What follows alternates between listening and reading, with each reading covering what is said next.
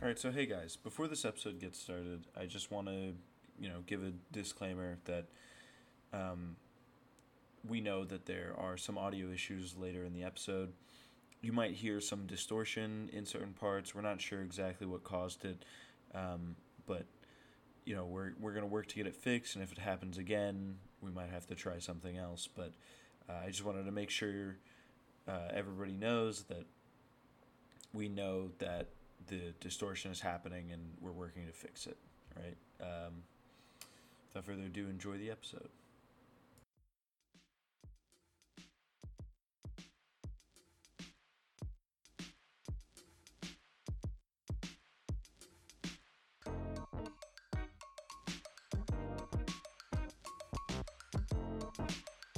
Hey guys, it's not just any book club. Um, if you don't know what this is, each month we get together. We all read books within one particular genre or topic, and we kind of talk about them without trying not to spoil our books, so that other people might be able to enjoy them the same way that we did. This month we read coming of age stories. So I mean, there's not really much else to explain about that. They're coming of age stories, so you kind of know what you're getting into. My name is Pierce, and I reread. Actually, it's our first reread on the show. Catcher in the Rye. Hi, my name is Justin, and I read Anne of Green Gables by Lucy Maud Montgomery. Hi, my name is Gavin, and I read Ender's Game by Orson Scott Card. It's very formal. Yeah. Hello there. So before we get into that, I just want to go ahead and talk real quick about how we decide each topic for each month. So before our monthly meeting, we decide what the topic for the next month will be, and we decide that in a poll. So next month, our options were genre deconstruction, which is where an author will take kind of the tropes of a specific genre and kind of turn them on their head to not only make commentary on the genre itself, but also, as that genre would, on life and, what they're trying to talk about in the real world as well. Genre busters was our second option, and that's where an author will take tropes from or themes from multiple different genres, 2 or more, and they'll kind of carve out their own space, make their own genre that doesn't really fit into any category that we have. And then there's genre parody, which is kind of self-explanatory. It's a parody of a genre, kind of poking fun at the tropes and themes that genre usually covers. So I've been talking for a while, so I am going to let somebody else go first. Oh, if we okay. want to go ahead and get started. I've just been talking for a while. Okay. I usually do that because I just talk for like 5 minutes, and then I'm like, all right, maybe I shouldn't go first. Okay, well, you know what? I'll take that as you signaling towards me to start, because my book is Anne of Green Gables, which is a book that's completely outside of my demographic because it is a book for little girls in the 1900s. Is that not what you are? Oh, well, last time I checked. Twist. Last time I checked, I wasn't. Yeah, I definitely would not have read this because it is a book for children, and lo and behold, I was really surprised with how much I liked this book. It was very wholesome. It was very, very charming, and I think it's probably my favorite book that I've read for this podcast, probably since Pale Fire, but we don't talk about that. And I just love how everything seems so small scale. This book takes place in Canada. It revolves around a girl named Anne, who is kind of an orphan. She grew up in a very rough life, but she's very optimistic, very upbeat. She's very imaginative. And Marilla and Matthew Cuthbert, who are brother and sister, I thought they were like husband and wife this entire time, but no, they're siblings. They live on a farm, and they want to adopt a child. boy from this orphanage, and they have help Matthew at the farm. So they go to the orphanage and they see a girl instead of a boy, and this girl is very starry-eyed. She was like, "Oh, are you here for me?" And Matthew just says no. But it turns out that the orphanage made a mistake, and Matthew doesn't really have the heart to tell her, so he brings her along to the house called that's in Green Gables. And then eventually they start warming up to each other, and it's great. It's very wholesome. How Anne interacts with the world. She's very uppy. It's basically like SpongeBob, with her just being impossibly nice and sweet. Her helping out other people. She talks on for ages.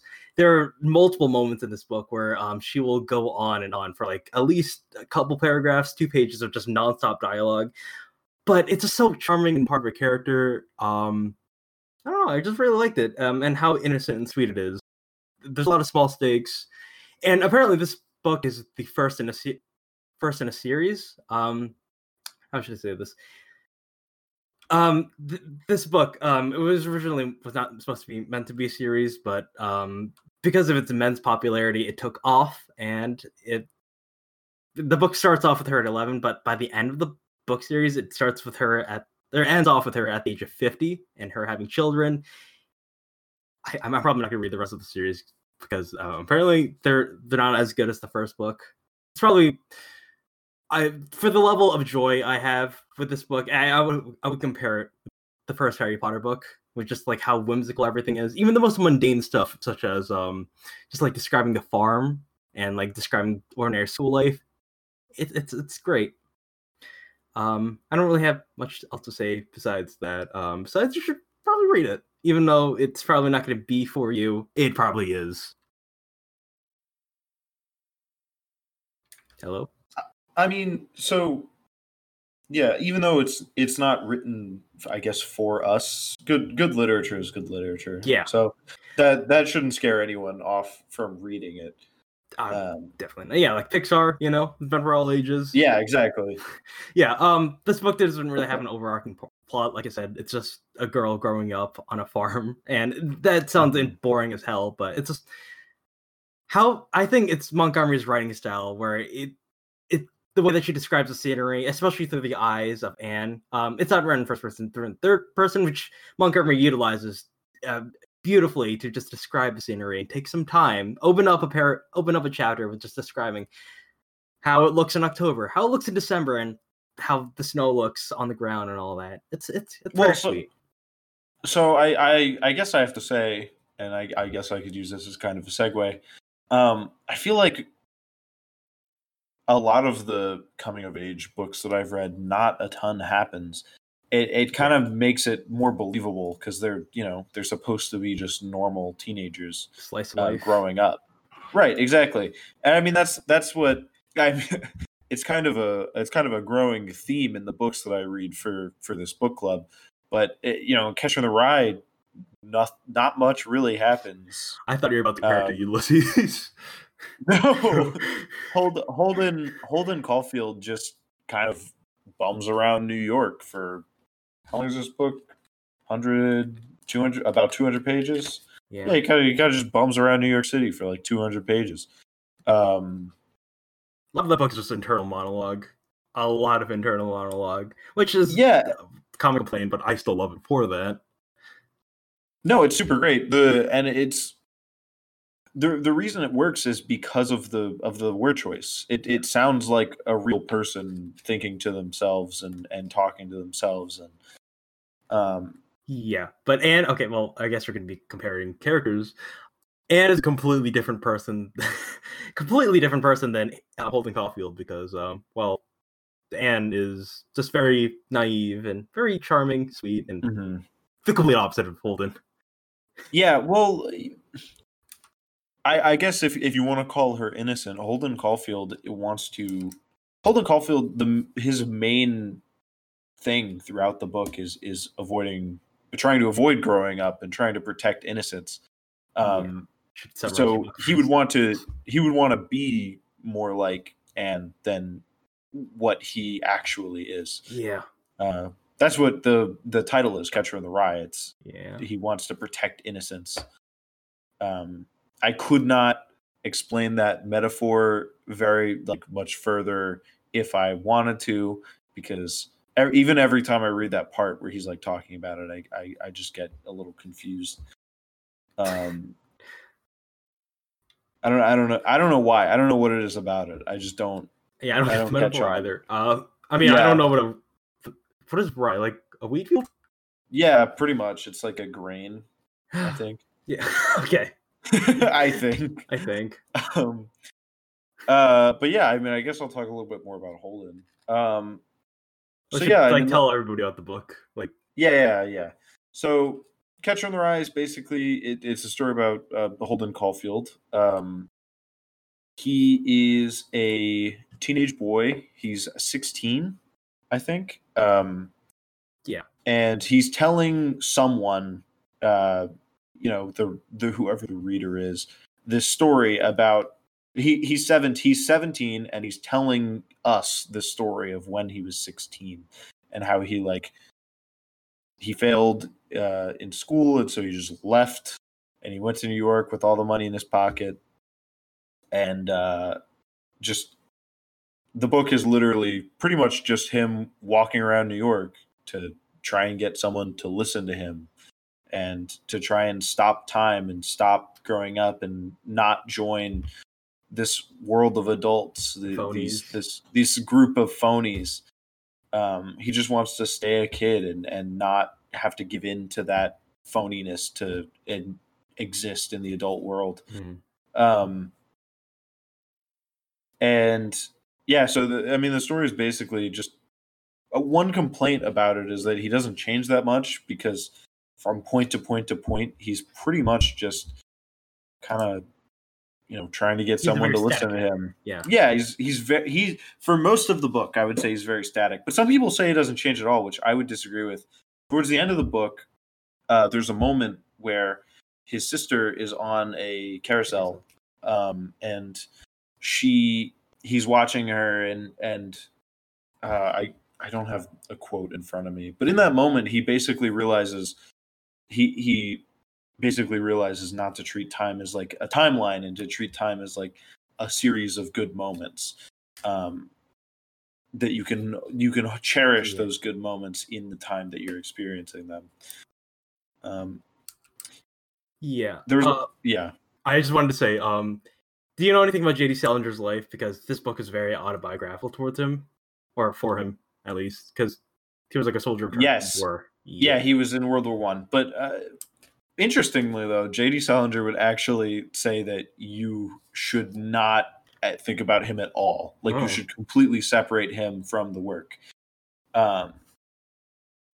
Yeah, I actually found out that fairly recently. He would not, if he was reading someone else's work, he wouldn't care about the author at all. Okay. But this is you can definitely see Holden's almost not, he's not quite a nihilist, but almost nihilistic perspective as kind of what you see in a lot of people coming back from World War One in this era.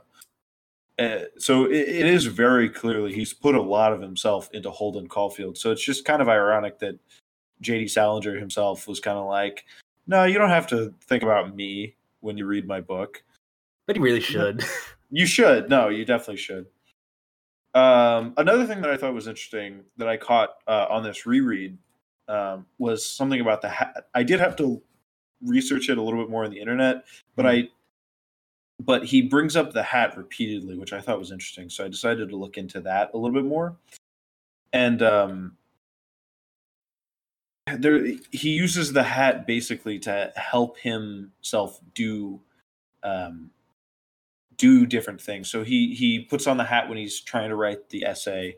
I believe he puts on the hat in a couple different scenarios that kind of helps him act in this adult world that he's found himself in.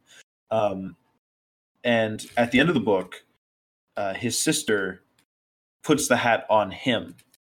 He talks throughout the book about how he's kind of embarrassed about the hat and how he has to use it. He takes it off when he thinks that he might be around people who know him.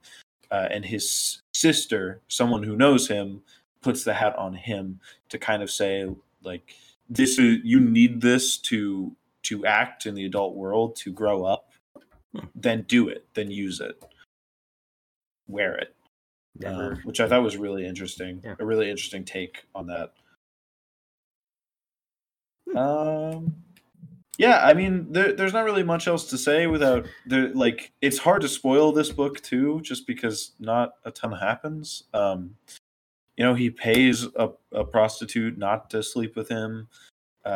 He tries to talk to this cab driver about where the ducks go in the winter, and the cab driver won't listen to him really or talk to him. It's kind of like a very one-sided conversation. Like, the whole book is just him trying to get someone to listen to him. And when he finally does, that is when he changes the most. And it's really kind of all worth it to get to that point, honestly, I believe. This is kind of the quintessential American coming-of-age story.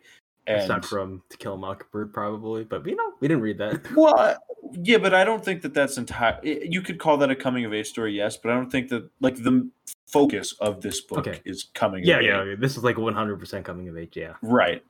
So this is kind of the quintessential American coming-of-age story, and it stands the test of time. I think it's well worth reading today. Holden Caulfield feels like a teenager that could exist, like, today.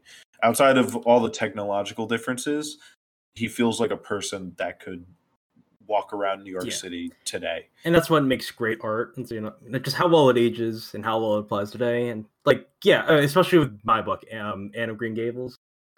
Anne is probably definitely a child today. We obviously all know someone that's just, like, who's very young and very sweet and wide-eyed and all that. And it's almost cute to read, I'll say. So, yeah.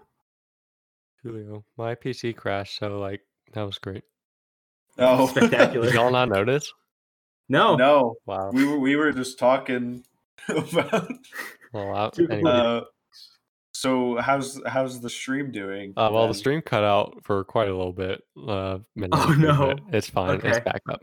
Okay. So moving on. Anyway, just thought I'd throw that out there.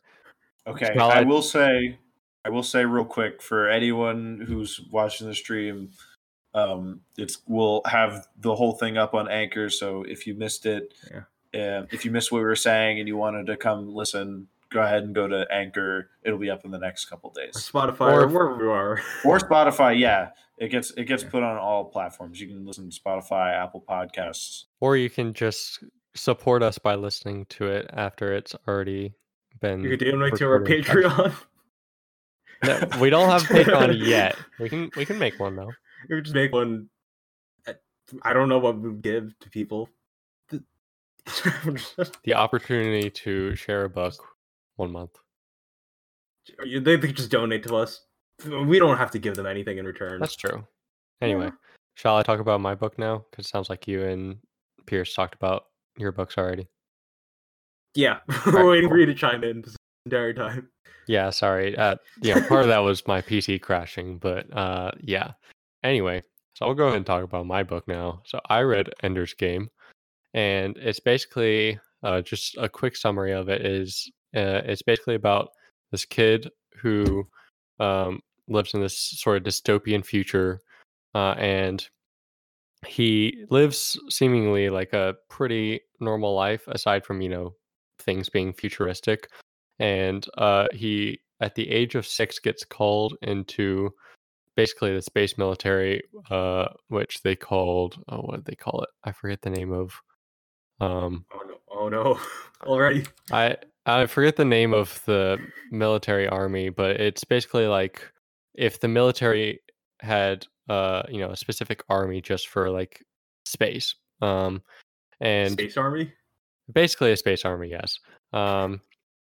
And essentially, he is being called to this academy, essentially, that will train him and get him ready to fight these aliens or these creatures that they call buggers, Oh, and they they previously had attacked Earth and tried to invade Earth.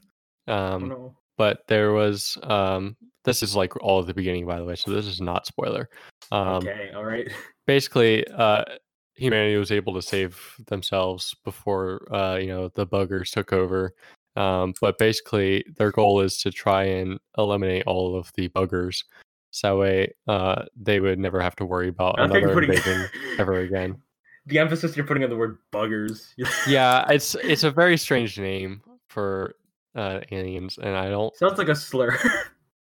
I don't know. It's weird for me at least. Anyway, um, so he gets called up basically to this academy at the age of 6, and he would have to leave all of his family, and he would basically never get to see them until he was. I think they said at first that he wouldn't be able to see them until he was like 12 or 13 or something Oh, like that. oh. Um, so basically, he would leave them for 6 years before he'd ever see them again, and so he decides to accept the invitation. Um, and he's basically sort of deemed as um, this prodigy military leader, essentially this general. Oh. Um, and so that's why they were like really like trying to get him to join because they basically track these kids from like birth to like I think the age of 4 or 5 or something like that. They put some sort of tracker in their head, and so they can track like all their thoughts and feelings and um, their actions, and basically, there is no privacy for them. Um, and so, because of that, they were able to scout him out and find out that he's like, he could be like a great military leader one day if he's trained properly enough. And so, he accepts the invitation and he goes up to this, uh, military base in space. Um, Oh. and uh, base like basically, well, I guess it's a military academy, whatever. Um, but he's there, and like just generally speaking, they're very hard on the kids. Basically, like they don't get to live very much of a childhood. They like have to Oh. basically grow up at the age of like 6 and 7 and all that. Um, and so you know the normal term for coming of age is normally a book about somebody going from childhood or teenagehood to adulthood. But in this book, they don't really talk about Ender's adulthood at all. Um, and so it's not necessarily coming of age, with actual age, but just sort of his um, basically, if you were taken like, if you went into the military at the age of 6 and you were drilled like a normal adult, Yeah. your mentality would basically become you would basically have an adult mentality at the age of, like, 9, and you'd be just, like, so broken down mentally, and so basically he aged more mentally than he did physically. Yeah. That sounds like Um you would be going like 40 going on 12. Basically, yes, like, Yeah. he could have a midlife crisis at the age of 15. Well, you never know when you're gonna die, so midlife crisis may be now. True. Um, but so that's basically the gist of the story without, going too far into it or spoiling Hmm. anything. Um, so I found it really interesting because, like I said, it wasn't necessarily a direct coming of age book. Like, oh, what was one of the books I saw? Like, I mean, To uh, Kill a Mockingbird. To Kill a Mockingbird, Hunger Games. I think I even saw what was another one I saw on I mean, there? yeah, there's a bunch of them. Yeah, You there's don't have to list every example. but like there's a bunch of popular books that are examples of coming of age. This wasn't necessarily like that, because he didn't like. I mean, maybe if I read the whole series, maybe they would get into his adult life. But yeah, this I don't even book, think that you. Sorry, I don't think you have to see someone's adult life for it to qualify as a coming of age. It's just yeah, as long as you notice a noticeable shift in their character, like yeah, of them coming of age, as in like them starting off as a kid and then Mhm. learning to mature and adapt to the circumstances of like, hey, maybe life isn't as innocent as I thought, which Yeah. is in my book as well. So Yeah, that's basically it. Like, except this is like a situation like happens instantly. basically yes. It's sort of a good example of like what would happen if we didn't have a childhood. Yeah. Like if Well, all of our innocence was taken away at the age of like 9. interesting. Which I found as a really interesting concept, because a lot of, at least from what I've seen in my life, a lot of people like push for the oh, you have to grow up sooner rather than later, and like Mhm. you need to grow up, you need to grow up. But it's like this book sort of demonstrates like we shouldn't like grow up too Yeah, we shouldn't fast. rush kids to grow. Exactly, we Otherwise, we should. just lose humanity. Yeah. Exactly. Like you shouldn't rush people into growing up. You should just like give them their time as a kid before they actually do have to grow up. Yeah. But Have you heard about the author's controversies? I have not. I've not looked into the author too Yeah, let's much. just say that he has questionable values, Okay. especially regarding race. Uh, There. Yeah.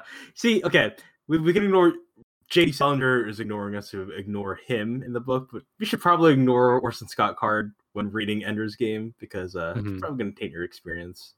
I don't know anything about Montgomery. I'm assuming she's a great person. So Well, I mean, this book was written in like 1985, and back then, I mean, yes, there wasn't as much like, or yeah, like the whole race thing was. I mean, it's Wasn't as bad as like Lovecraft's era. yeah, exactly, or like Yeah. MLK. I'm like it was such a racist. Yeah. No, I'm talking I like think he just meant the era. I meant the era. We're talking about eras here, Justin, not people. Yeah.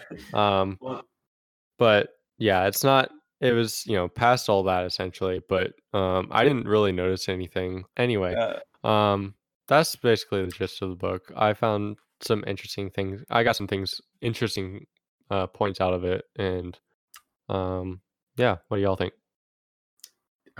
so yeah, I agree with letting school is not meant only solely for education because that Yeah. is not how we should be viewing things because Hmm. we should view it as a social environment and Hmm.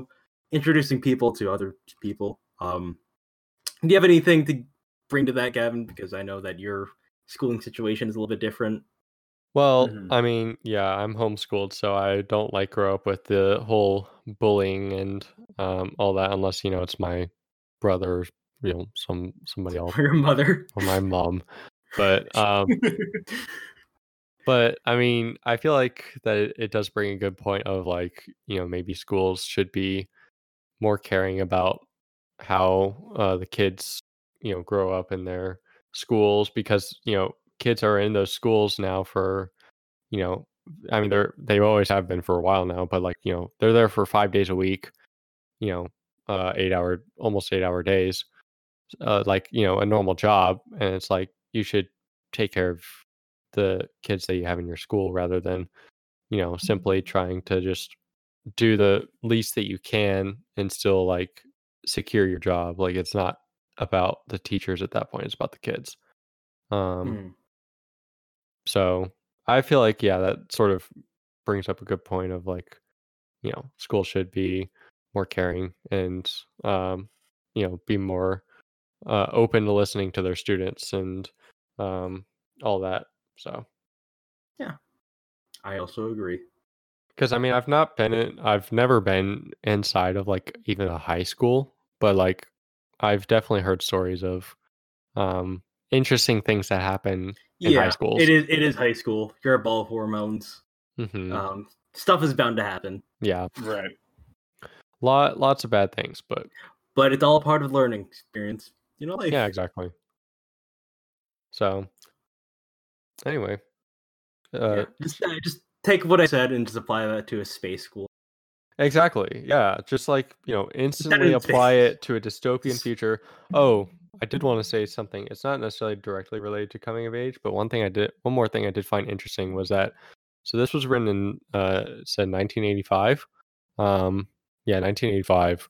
And they were talking about, sort of the internet essentially back What? in 1985. Yeah, like they basically described the internet almost perfectly in that book, like in this. Yeah, Like Wow. the internet as it is today. 'Cause I basically, know, yeah, Like like I right know, now, I know like in how we're talking. 1985 they had like kind of an like idea, barely, but like right? it wasn't very common, you could say. But Yeah, it was like they make some references to like, forums essentially. Make reference Like to YouTube. not YouTube, no, unfortunately. But they, they were like, but like yeah, Twitch.tv was Slash good. no. just any book club. They bring it to us. God, God dang it. Anyway, but We in the book. like it was just interesting to hear like the hear them describe what, back in the 1980s was like, super futuristic and all that, but then it's like, reality. With like that was the only thing that I noticed really, that really stuck out to me, that was like, you know, dystopian future for them, but like, current day for us. Like it is a thing that we live with now. Um, so I found that interesting. And I thought that that was worth bringing up. Mm. So So I guess it also predict the decline of humanity after that. yeah, I mean, you could just say that they predicted the decline of humanity whenever they described, The aliens internet. attacking them. But whatever. Okay. Or buggers, Buggers. as you like to. Yeah. Poggers in the chat. Let's go. Poggers. Oh my god. All right. All right. Well, I mean, I guess It's a short episode, so we'll just go ahead Fast and end it there. episode. And We're done. yeah, I guess that about wraps it up. Let's just so so what's going to just be to the next month's? yeah, Yeah, just to you're wrap it up. Here's I was trying to find the words to like transition into that, and I was like, God dang it. So next month's topic is going to be genre deconstruction.